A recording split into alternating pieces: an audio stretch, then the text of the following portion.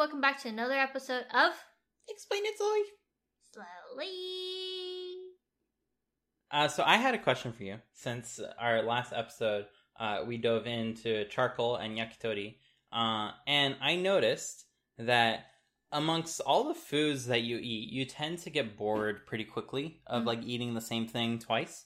And sadly for me, that includes sushi, because I love sushi.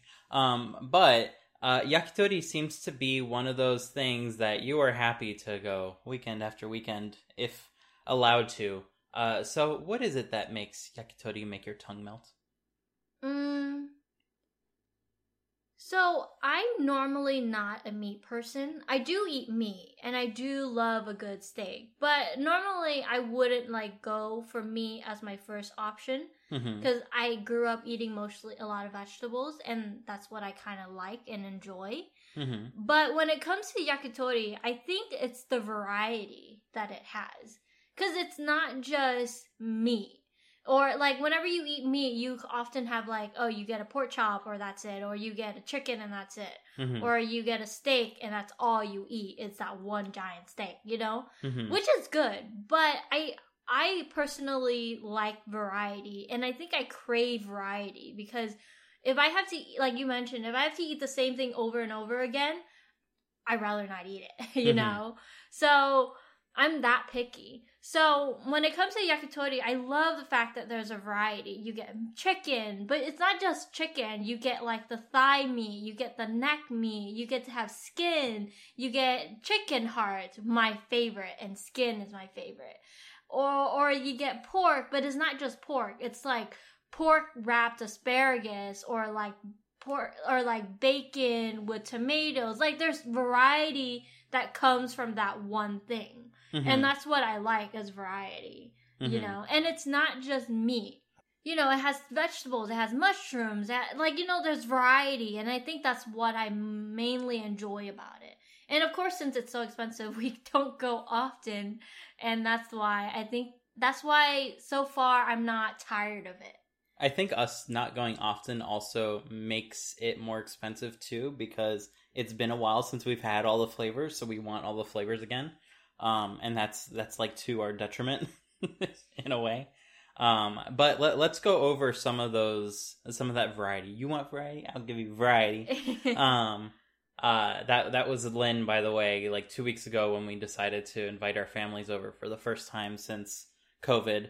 And we decided to do yakitori. So I wanted variety, and Lynn's like, "You want variety?" I give variety. So we ended up having a huge variety of stuff, which was because awesome. normally during COVID quarantine period, like the past year and a half, we would do yakitori at home, just the two of us. But since there's only two of us, we can't eat too much. Yeah. So often we only have either just chicken or beef. So we get one steak and like one or two pieces of chicken thigh, and then that was our variety. Just limited to because it's not like you can buy a third of a chicken thigh or like a tenth of a steak. You need to get the whole thing, and then it's a lot of food. Exactly. Yeah. So this was actually the first time where we made variety, where we pretty much tried to incorporate all of our favorite items from the restaurant at home, and it went very well.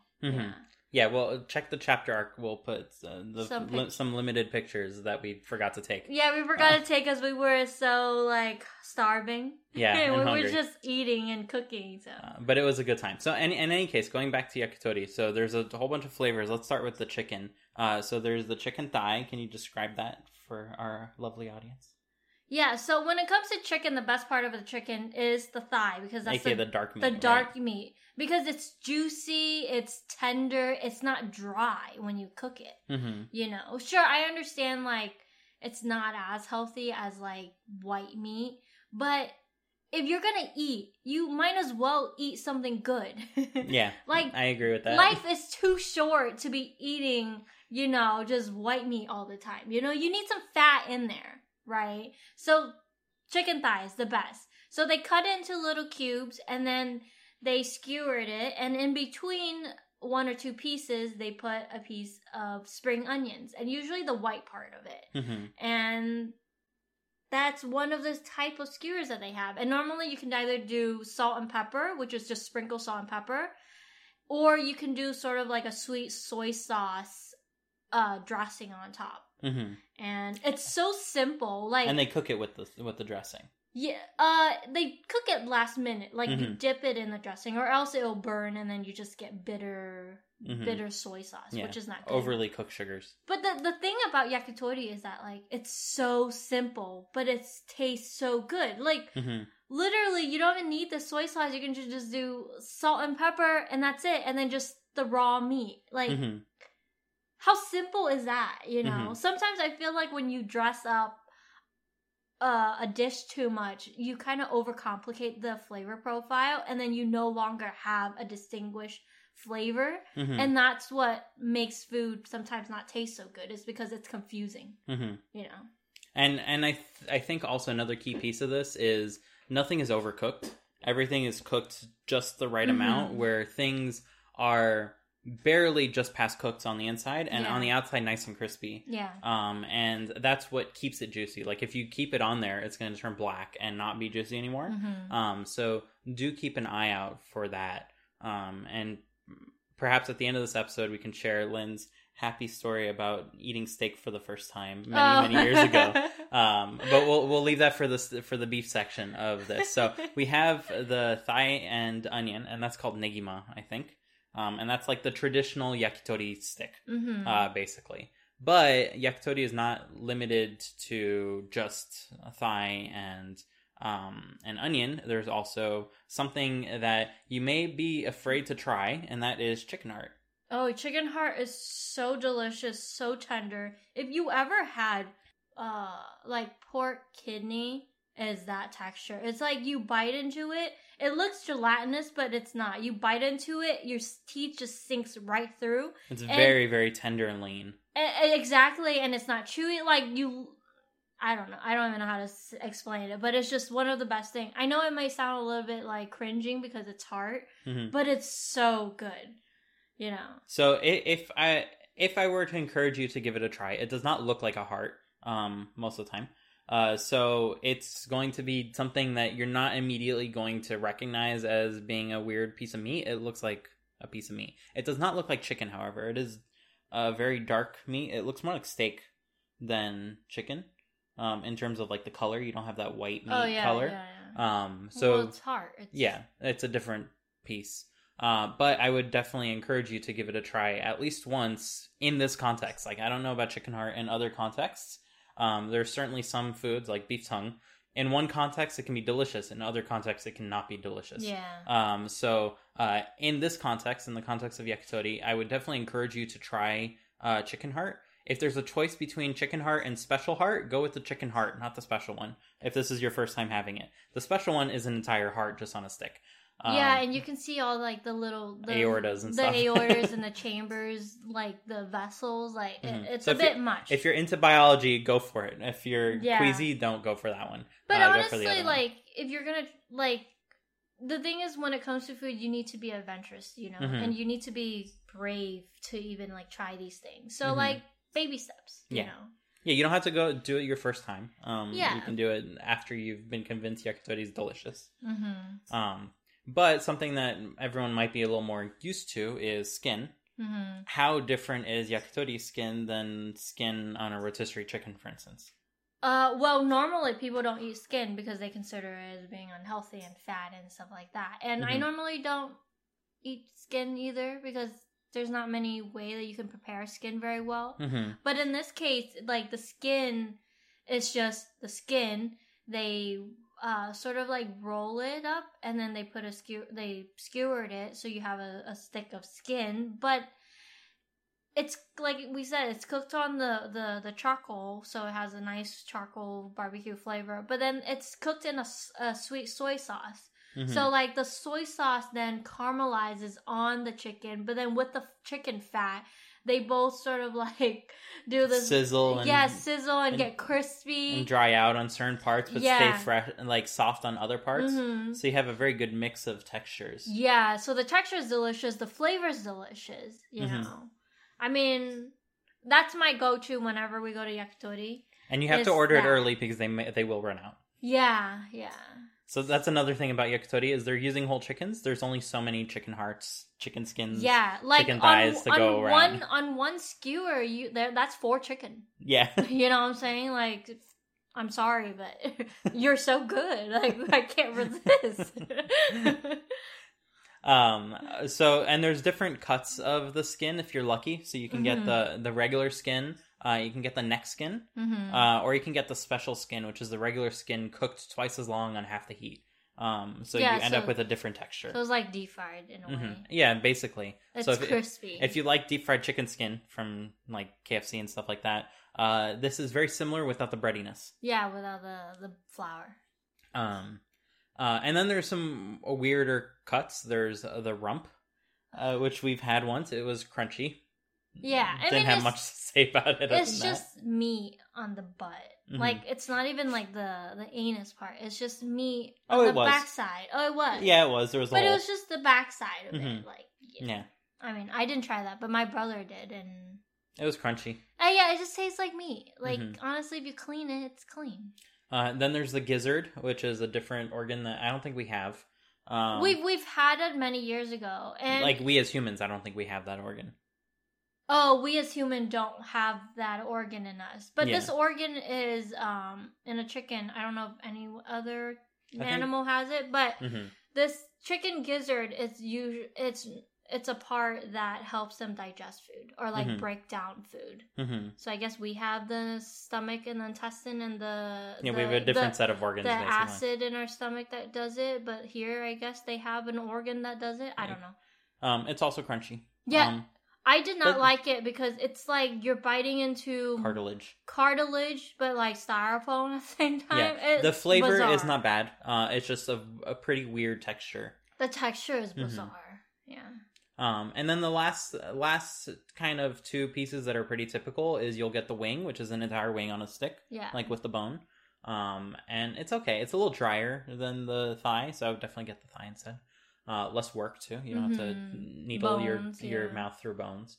And then there's the meatball, which is essentially all the other pieces of extra pieces of meat and stuff that they make into a meatball.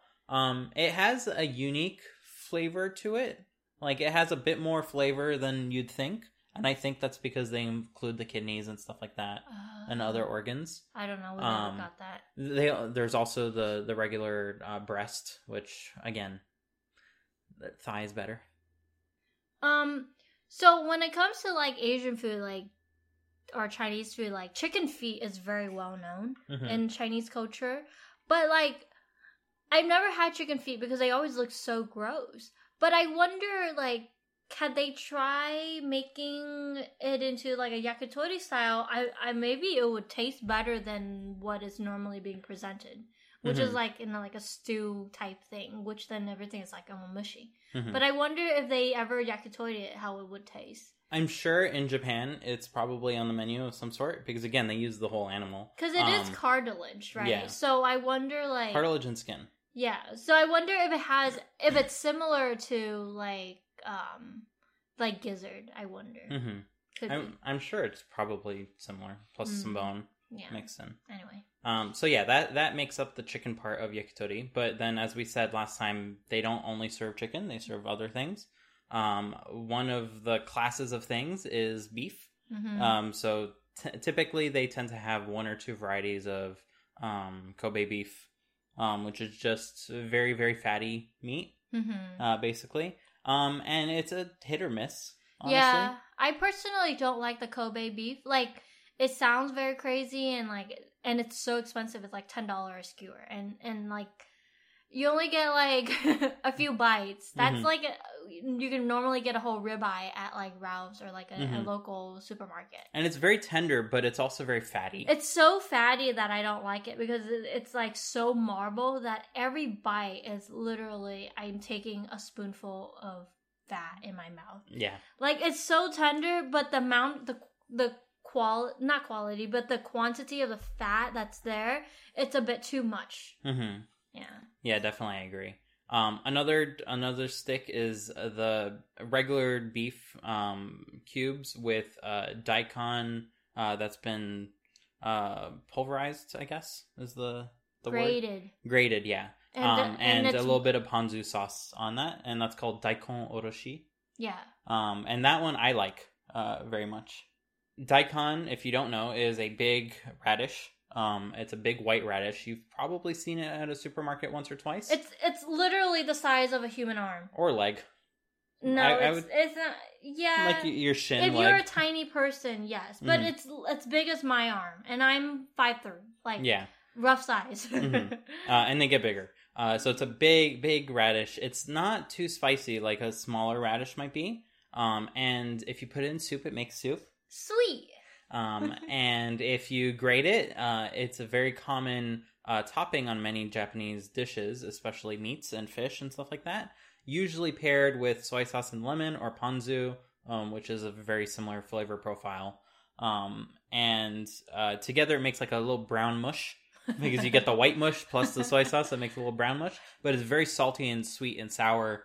And as a result, that's a very nice, fresh, like it's a very cold flavor to go with a hot meat at the same time. And that goes fatty. Yeah. And that is fatty, and it goes very well together. Generally, anything sour goes well with anything fatty. Yeah. And we'll get into that a little bit more with the porks. But with the meat, with like steak in general, it tastes very good together. So that's one that I really like, that Lynn is impartial to. I don't like anything with radish. Yeah, which is fine. More for me. And the last one from the beef category is our personal favorite. Beef tongue. Okay, so beef tongue. You might be a little queasy about this one as well, just like with the chicken heart. To give a little more context, a beef tongue is a very big thing. Like, just look at your tongue and imagine if you were the size of a cow. So it's pretty big. What you do not eat is the surface, or basically anything that comes out of the mouth.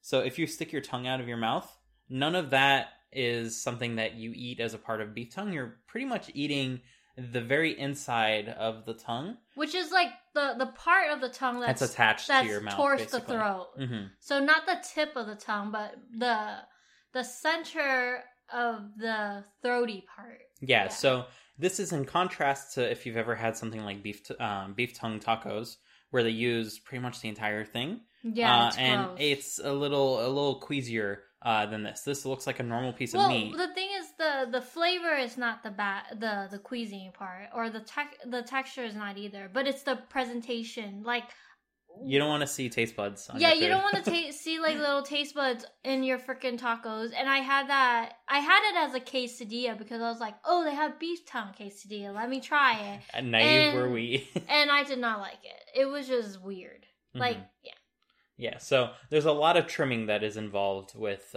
this version of beef tongue. But the cut that they do end up using is brilliantly marbled. Yeah. Much better than the Kobe beef, honestly. And it has a very unique texture that kind of resists your bite up to a certain point, and then you just sink right into it, and it chops in two very cleanly. Mm-hmm. And it's not crunchy like gizzard, but kind of very similar. Not chewy like meat. Mm-hmm. If I were to like draw a balance there. And properly done, it is so tender and to die for. Improperly done, it gets a little chewy. Yeah. But once you have one of those good pieces, you will experience what is something that it is hard to attain again, which is so frustrating with beef tongue, honestly. Yeah. Because you need a thick piece to get that, but you also need a good piece. But combined, so good. Well, often when you go to Korean barbecue, they have beef tongue, but the thing is that, like, the way they present their beef tongue is an entire tongue shaved very thinly into slices. So you're getting a little of the good part, a little bit of the bad part on the same piece of meat. But the fact is that it's cut so thin that you don't get to enjoy the texture of it. And when it comes to beef tongue, it's not really the flavoring.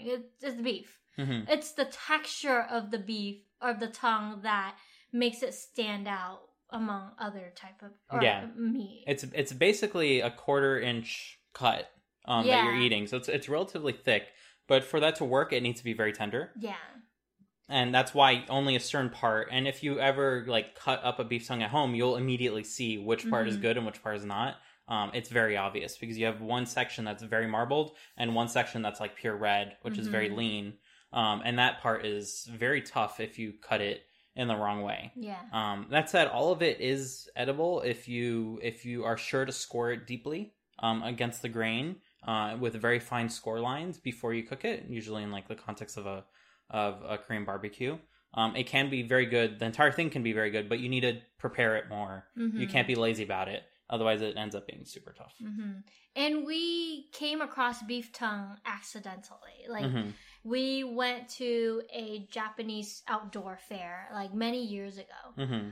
And they brought over restaurants from Japan. Yeah. A lot of ramen places. And they had all of these food stalls. And so Dimitri was doing something. So I was like, oh, there's a cart over there that sells beef stuff. So let me go line up. And the line was long. So I went there.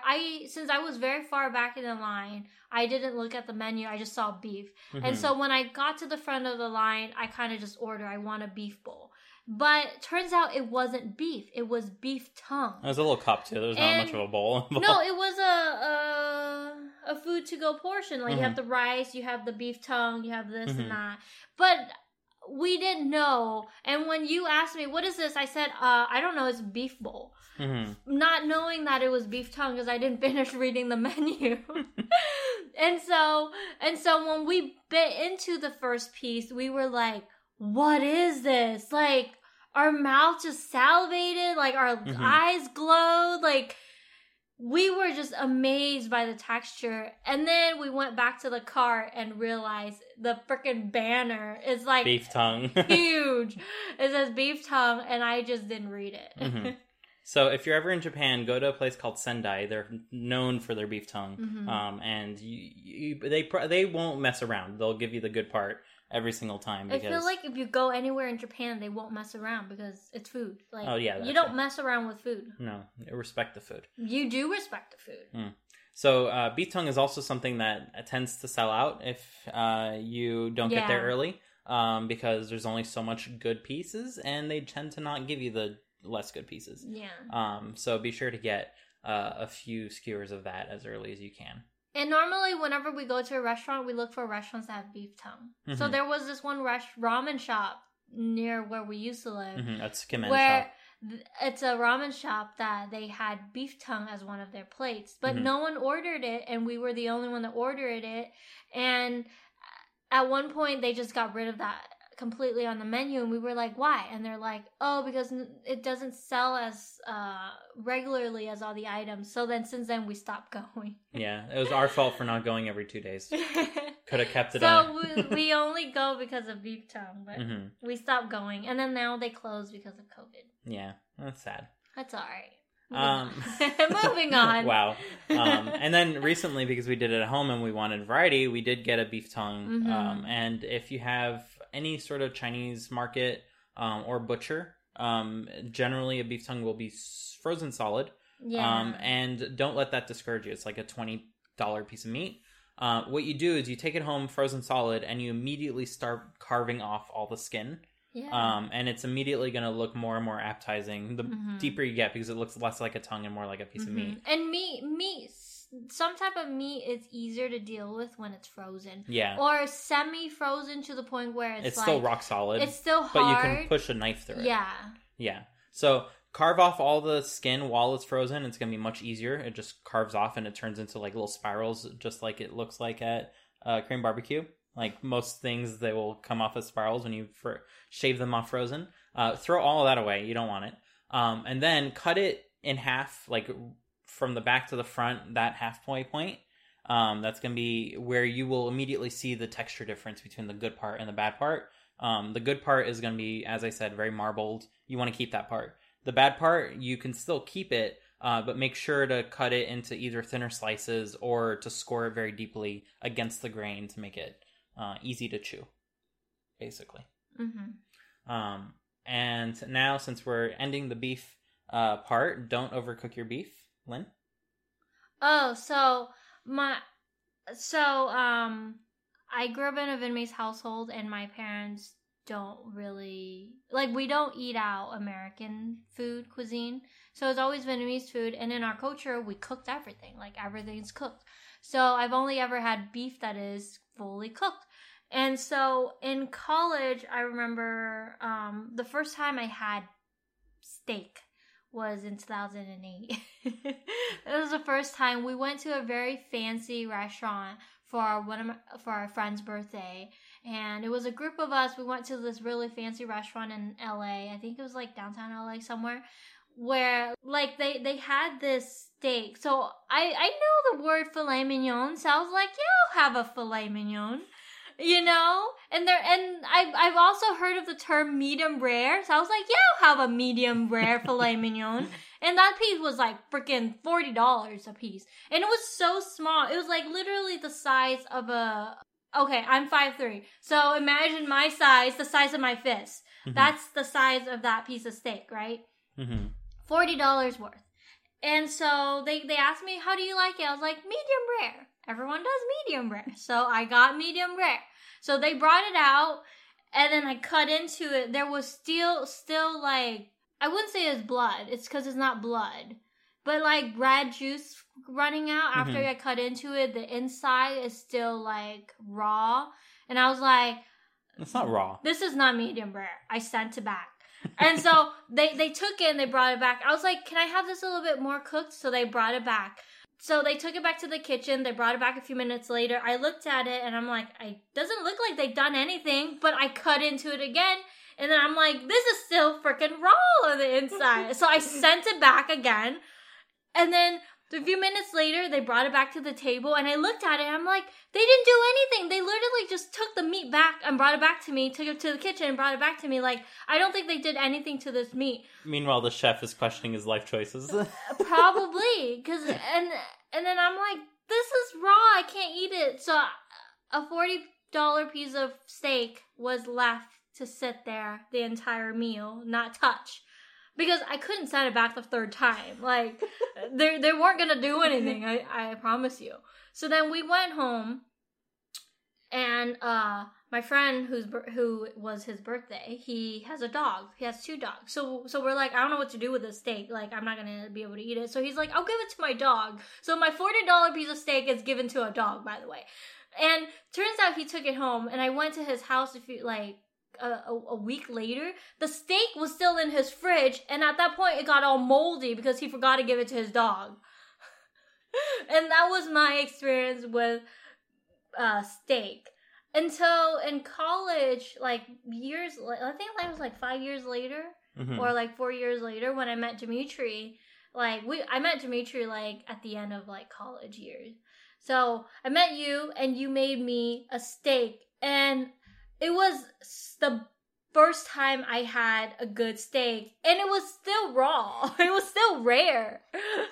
But it's like, I think I wasn't prepared for that. Mm-hmm. Like, I've always only ever heard of the term rare, medium rare, that kind of idea, but I never associated what it looked like. So I think that's what spooked me, because I'm like, this still has blood running out from it as I poke it. It's not blood. It's not blood. It's a different compound. It's not even hemoglobin. It's myoglobin, I think. Yeah, so it's not blood, but it looks like blood. Mm-hmm. So I now do eat rare steak. Like, I do eat it rare, too. It's the only proper way to enjoy steak. It's rare. Sometimes I go between a little bit rare and medium rare. Mm-hmm. Like, a little bit in between. You don't want it to not be red on the inside anymore. Mm-hmm. So whether you consider that wherever on the spectrum, it still needs to be red, not raw. Mm-hmm. Like, you don't want it to have those raw fiber. Yeah, the raw fibers are generally tough. Yeah. And up to you if you like them or not. But you want to actually cook that part. But you still want it to be red, because that's the juiciest way to enjoy it, and it's still tender. Mm-hmm. Yeah. Okay, so moving on to the final group of skewers, and that I'm going to lump in together pork and veggies, because from the pork section there is pork belly. Yeah, and bacon. They do pork belly and bacon. Mm-hmm. And the difference is bacon is smoked previously, and pork belly is just the piece of meat that is turned into bacon after you smoke it. Mm-hmm. But pork is generally used with a lot of veggies, namely asparagus bacon, is generally asparagus wrapped in very thin slices of pork belly. Bacon is very hard to find in super thin cuts, but the thinner the cut, the easier it is to wrap. And you'll typically find asparagus with that. One of my favorites is pork belly rolled with shiso leaves. Shiso leaves, if you don't know, but if you've ever been to a sushi restaurant and they separate the sashimi with like little green leaves, if those are plastic, they're modeled after a shiso leaf. They don't look like one. They look like a generic mold. But at a fancy place, they'll put a shiso leaf there. And it's a very, I would say peppery, but very fragrant and flavorful leaf. And if you roll this up in with pork belly, you end up with these little spirals, kind of like a lollipop. It's called pinwheel. Yeah. And they'll cook that. And then on top of that, they'll put a plum and shiso paste, which is very sour. It's made from pickled plums. And if you've heard of umeboshi, which is the Japanese pickled plum, you know how sour that is. And together, the sourness goes very well with the fattiness of the pork. And then combined with the flavor of the shiso, both from the paste and the shiso that's actually in the roll, it's so good. So definitely give that a try if you come across it. Then we have a recent discovery, pre-pandemic, but we haven't had a chance to try it again since post-pandemic, is enoki mushrooms wrapped in pork. So enoki mushrooms are these very thin white mushrooms. They're very long, maybe like 4 or 5 inches, with these little tiny caps, and you typically see them sold as like a big bundle, again, the size of a fist kind of thing. But what they do is they roll up a big bundle of enoki mushrooms with pork belly, and then they fry that, and it has so much flavor. Like, the mushrooms retain so much moisture. It's really, really good. On the same vein of mushrooms, we have the oyster mushrooms, which I think they're just on their own. It looks super dried out after it comes out cooked. Like, oh, this is going to be a dry piece of mushroom. But the moment you bite into that, it's so juicy and moist. Not moist. Moist is the wrong word. Tender and juicy. Tender and juicy, yeah. Which combined is moist. Yeah, but moist has bad connotations. Who cares about those people? Like, Okay. I use the word moist all the time. I feel like it's such a perfect word to describe something. Like, why say tender and juicy when you can just say moist? It's one word. Moist. Moist. Sounds weird now. Moist. That should be our podcast theme song. Moist, tender, juicy, moist. Just kidding. And we've lost all our listeners. So there's that. And then there's one of your favorites is the quail egg. Quail eggs. And this can come either just as hard-boiled quail eggs or hard-boiled quail eggs wrapped in pork belly, which is why I wrap these two sections together. Yeah. They all involve pork belly, optionally. My favorite is if it's a soft-boiled quail egg. So this is, if you've ever gone to eat ramen, the egg that comes with is not hard-boiled. If you cut it open, it's gelatinous on the inside. Super good. Super hard to do with quail eggs because it's very tiny, cooks very quickly. You have like a 2-second window to pull them out. Yeah, I last time we made it, I misjudged the time. I somehow remember it was 2 minutes and 30 seconds to boil the quail eggs, but then I was like, this is overcooked. And then when I looked at my notes, it turns out it's 1 minute and 30 seconds. Yeah, so I overcooked it by a whole minute. Yeah, it's really a small window to get it right. And they're a pain to deal with, by the way, when they're soft boiled. Like, the shells don't come off easily. So you have to like refrigerate them and then like super carefully take them apart. And quail eggs in particular, the membrane is very thick compared to chicken eggs. So it's even harder to peel even when it's hard boiled. Like, it's really hard to peel. It's easy to just make the whole thing fall apart. But quail eggs also really good. I love them when they're soft boiled. Don't particularly care when they're hard boiled. Don't like hard boiled eggs in general. But that's just me. Anything I'm missing? Your favorite? Tomatoes. I like tomatoes.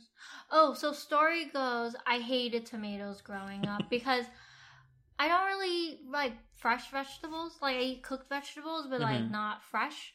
So like I've eaten cooked tomatoes growing up, but never really fresh tomatoes. And so growing up, like, we get burgers, and that's where the tomatoes come in, and it's like sour, it has no flavor, it's grainy, it's just a weird texture. Mhm. So I never liked tomatoes until a few years ago. And this is like a few years ago, I met Dimitri where he introduced me to this one dish. It's called burrata, caprese burrata, Mhm. which is just Mozzarella cheese with pesto and then these fresh cherry tomatoes. And that was the first time I had good tomatoes. And Mhm. since then, I eat tomatoes, Mhm. like even raw ones. But Mhm. I love tomatoes cooked. This is like on a grill, warmed enough where the inside is warm, but but it's not fully cooked to the point where it's mushy. So it still has this texture. And honestly, I just love a basic sprinkle of like salt on it.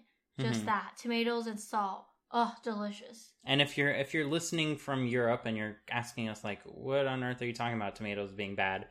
In the U.S., they are shipped on trucks for a very long distance, so they're picked before they're ready, and generally they just sit for like quite a few weeks before they're consumed, and they turn red after the fact. So not the best tomatoes in the world that are easily accessible in the United States. That said, if you do have access to homegrown tomatoes, like you'll probably be like, these are the best things ever, because it really is a world of difference when you pick them when they're ripe on the vine rather than ripe in the supermarket. So if you have a chance to get yourself some good tomatoes, like please enjoy them because they are delicious. I eat tomatoes just like as an apple. Well, what makes it good is that it's not grainy, it's juicy, and it has flavor. It's crunchy, but it's sweet. Mm-hmm. Like it has a sourness to it, but it's sweet at the same time, and that's what a good tomato is. Mm-hmm. Yeah. So I'd highly recommend it to get some good tomatoes if you can. And it's hard to find even where we live in. Like we live in like Los Angeles, like, and there's only one supermarket we know that has consistently good tomatoes, and it's only one brand of all the options that they have. And the irony is that California is like known for the world's best tomatoes, in like some set of irony. But you need to have like restaurant connections to get access to those good tomatoes. So, well, if you're gonna look for tomatoes, look for California grown tomatoes. Most likely, it's good quality. It might not be better the than best. the alternative. Yeah, it might not be the best that you've ever had, but it's guaranteed to at least be better than the standard tomatoes. And that's for us because we live in California. If you live in New York, don't get California grown tomatoes in your supermarket. Get New York grown tomatoes. Like, yeah, I guess it's gonna be good wherever local. That means they pick them closer to ripening, and they're gonna be better that way. I guess, yeah. So yeah, unless you're a restaurant, and then you can get them shipped overnight, which is a completely different story. Yeah. Oh, we forgot scallops. So giant scallops, excellent on yakitori. Yeah, that's it. That's where we're gonna leave it. I think that's everything we order, right?